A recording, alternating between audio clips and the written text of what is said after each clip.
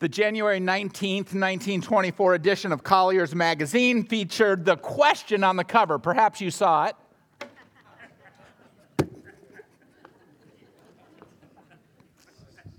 What do you think of prohibition? Additionally, not a good idea. Never mind, I shouldn't have said that out loud.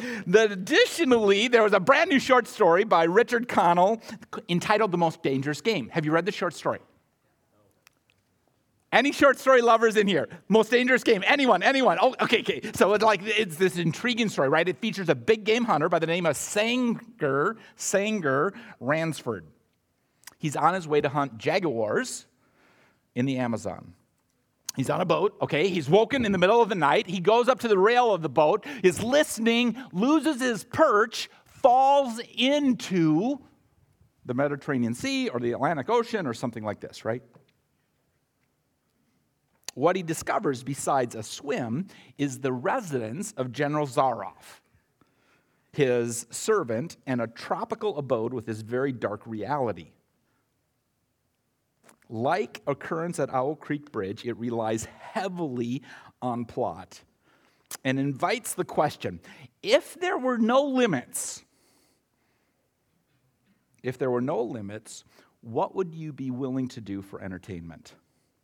It's dark, okay? It is a dark game. It is the most dangerous game that occurs at the nexus of want and ennui and no restraint. It was actually made into a movie in 1932. It has even been remade. And like so many good stories, you actually don't have to read it. Do you think you should have to read a book before you see the movie on which the book is based? I think so too. I think if there's you're like, oh wow, I'm going to go watch Lord of the Rings. No, you're not. You're first going to read the 3-volume series. At any rate, Esther. Actually, we're going to kind of start not at the beginning of our section today, which would be verse 9, but in verse 11, and then kind of jump around a little bit. And at any rate, at the top, Haman recounted to them, okay, he's recounting to his wife and friends and family all the splendor of his riches, the number of his sons, all the promotions with which the king had honored him, and how he had advanced him above the officials and the servants of the king. Then Haman said, even Queen Esther, let no one but me come with the king to the feast she prepared. And tomorrow also I am invited by her together with the king. He is at the top. Now we know from chapter 3, verse 1, or verse 1 of chapter 3, that Haman the Agagite, okay, son of Hammedatha, is, well, literally he's an immigrant, okay? He's not Persian by descent, okay? He's in his position because of his ability more than he is of his birthright. The king of Persia is there because he is the son of the former king, okay? Monarchy, we know all about that. It's been in the press lately. But Haman is a cat that's recognizable to us. Now, how did he enter where he is? He's not mentioned early in the book. Did he fill a gap left by the purge after the Vashti fumble fiasco? We don't know. But we do know that he worked his way up. The combination of the right place at the right time, combination of ability, and he finds himself in the number 2 position at the right hand of the king. It's kind of one of those stories that we're like, wow, that's pretty cool. In those stories, it's always amazing to me, okay? It's always amazing to me how often self-made people think they are truly self-made. There's a bit more to it than that, right?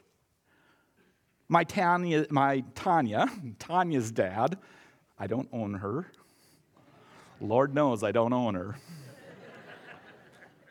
Tanya's dad will say, he made his money the old-fashioned way. He inherited it. I always love that one. take the example, okay? Say you make hammer furs, okay? And in your process of making hammer furs, you made the best hammer fur that has ever been made, and you market the hammer fur, and you put it out to market, and it sells wildly, okay? And so much so that you have to build another factory in which you're dedicated to building hammer furs over and over and over, and you're expanding and expanding and expanding until you own the hammer fur market, okay? But if the customer isn't willing to buy your product, it doesn't matter how many factories you own, right? It doesn't matter how good you are at making hammer furs. Some of you are like, what's a hammer fur? Pound nails with. Groan. Thank you. I appreciate the groan. Thank you. I've had conversations, okay? I've had conversations with friends who are successful. I've had conversations with friends who are amazingly successful. And I try to gently remind them, what we do is similar. And I can't make anyone walk through the front door any more than they can. I say this not to degrade the role that a business owner has, but to inspire a bit of modesty. That really any of us are dependent upon others that are around us. And please understand, my small business credentials are above reproach. I am the product of a father who moved to a small town with an 8th grade education and owned 2 businesses, retired at 57, and has a business that celebrates its 60th year in the family this year. I'll put that up against anyone in the room. And yet I know he didn't do it by himself. At any rate, Haman is on top and really believes he's earned it. He deserves it.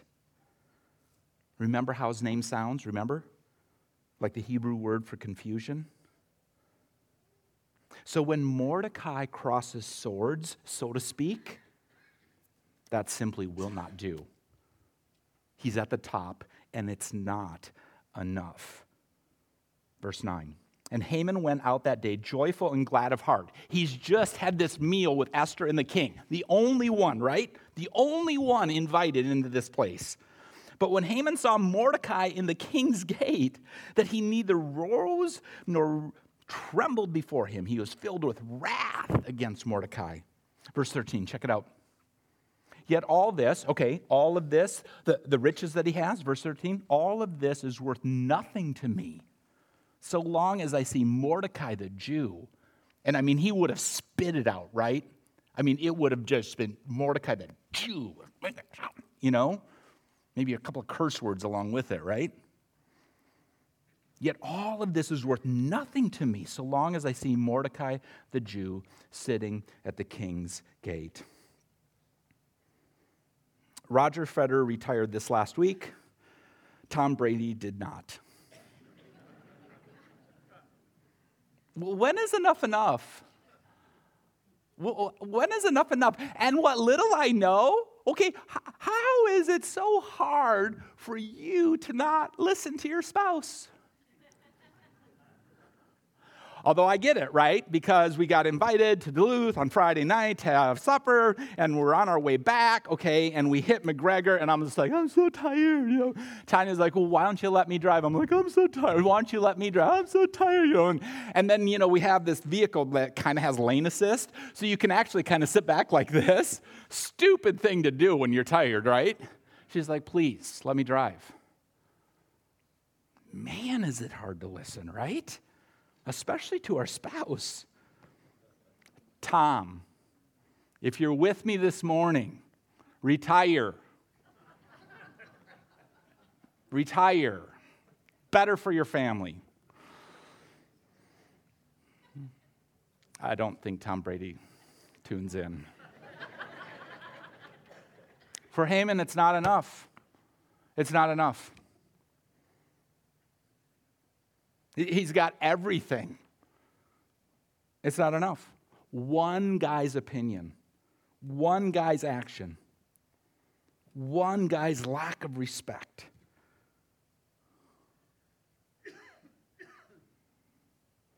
Maybe that shouldn't be such a big deal.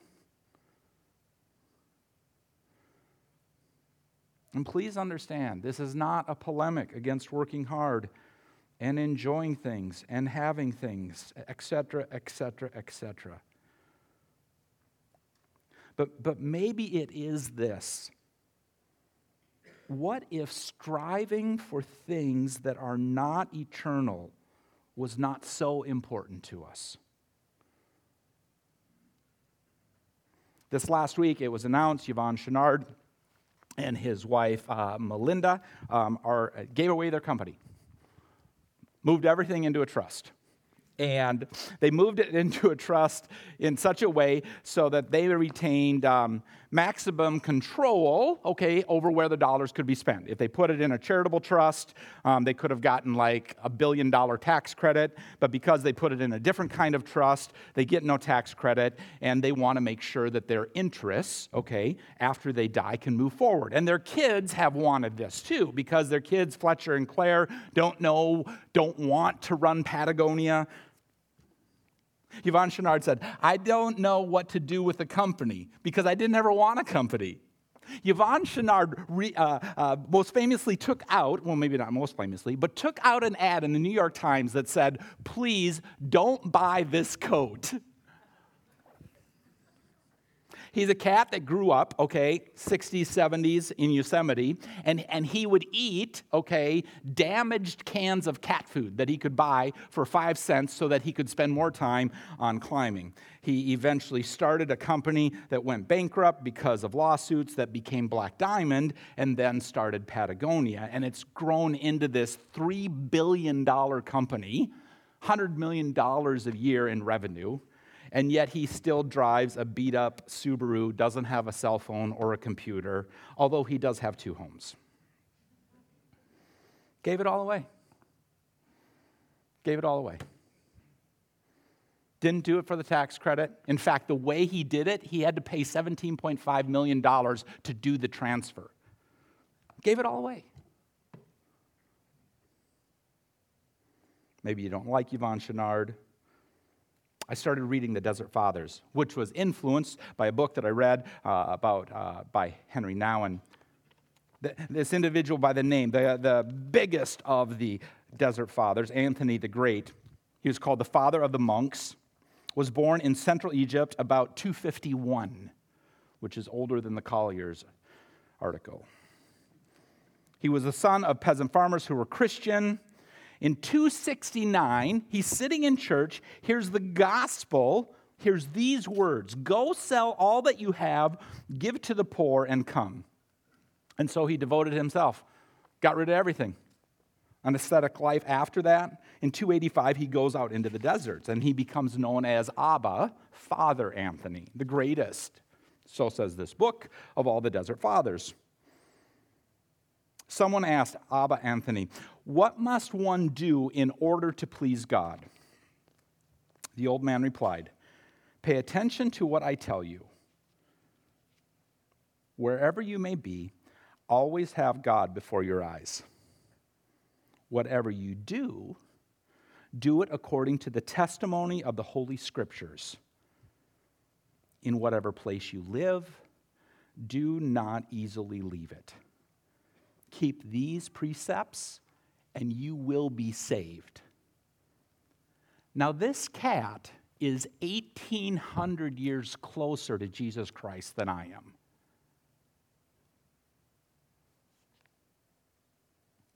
He was asked again, what ought I to do by Father Pamblo? The old man said this, do not trust in your own righteousness. Do not worry about the past. Control your tongue and your stomach.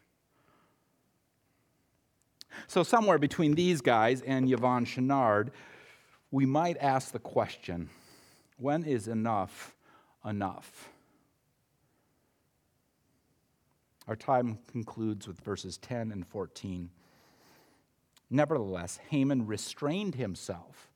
Okay, so he sees Mordecai at the gate, had this amazing meal with Esther, sees Mordecai at the gate. Mordecai won't even give him the time of day, won't even look at his sundial. Thank you. Nevertheless, Haman restrained himself and went home, and he sent and brought his friends and his wife Zeresh. Verse 14, hearing all of this, his wife Zeresh and all his friends said to him, "Let a gallows 50 cubits high be made." Now, the argument is it's probably not a gallows, it's probably just a sharp spike, okay? And some of the biblical commentators say, well, 50 cubits high, that's obvious an exaggeration, okay? Because that would be close to 100 feet tall, 75 feet tall. Why in the world would you make a spike that big, that tall? You couldn't even see the body on the end of it. And how in the world would you even get it up in the place to begin with? You got to remember, all of that I kind of throw out the window because these people made like pyramids and ziggurats and all this kind of stuff. I'm pretty sure they can put a 50 cubic spike up in the air. And it probably was a spike, not a gallows. Probably what would happen is the person would be executed, okay, and put on the spike, a sharpened spike, whoop. Or the form of execution would be to be set on the spike live, whoop. Think about that one. Hoisted into place so that everyone could see who the knucklehead was that violated whatever command had been given. Intriguing, right? Because Haman's people, his friends, his wife, they gather around him. Esther's people gather around her. Look at the difference between the two different groups of people. Haman's people gather around him. They encourage him to revenge, to death. Esther's people gather around her. They encourage sacrifice.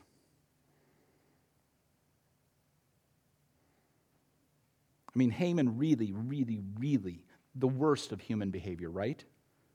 Haman / confusion is basically saying, I am something so irrational that you should die. And I know it would be easy to say, slow down, John. I haven't murdered anyone or even conspired to murder. Fair enough. And perhaps I would be willing to slow down but for the fact of Jesus Christ, who comes along a few hundred years later and says, murder is bad, but anger is just as bad.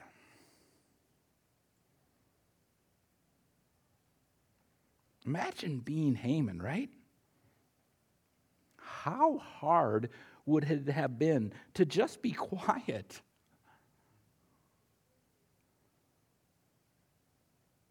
For Haman, it's impossible to not get his way. Restraint? Some sense of caution? Some sense of just maybe I should sit down?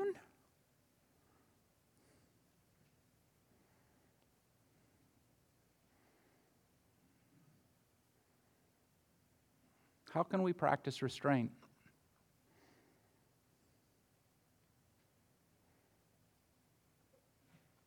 When do we stop striving to be something big?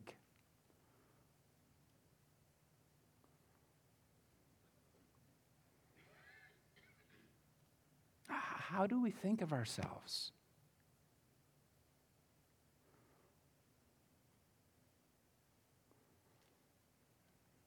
And please understand, I'm not against success. I am my parents' son. And in some ways, look at what we enjoy together. I mean, how could we not say that what is represented in this room is not successful. If we want to pat ourselves on the back, it's here. Pat yourself on the back. Good job, fourth child out of 5. The one that everyone else thought would screw up. That's true, actually. I've told you before, my mom told me that she prayed harder for me than she did for her other 4 children. If we wanted to put ourselves on some sort of pedestal, we could.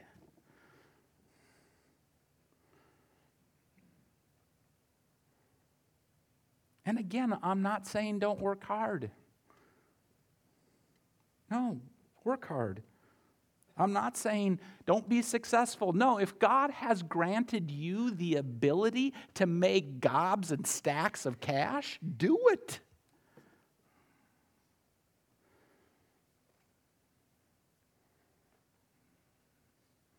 But do it with a sense of restraint, right?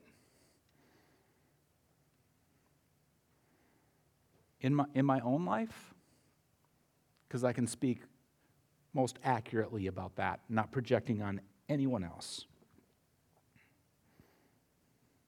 In my own life, this isn't our church. This isn't even my church. It belongs to Jesus. It's his church. It's your church.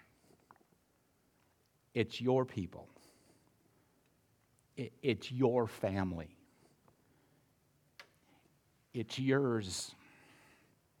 It's yours. All, everything that I think I have comes from you. It's yours. And when I think about the totality of my short life so far, I think you have given me a gift that I could not have possibly created myself.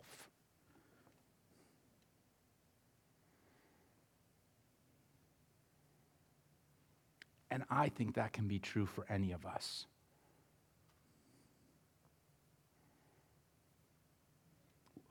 Without God's work in our life, where would we be?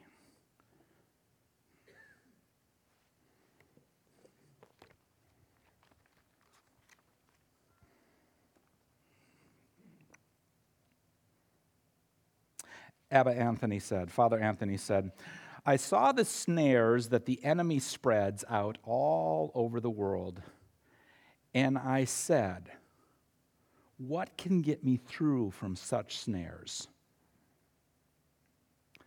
Then I heard a voice saying to me, humility. Please pray with me.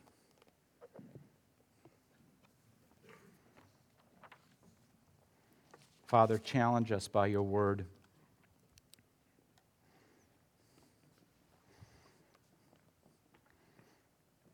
Enable us to see clearly that what we have is a gift from you.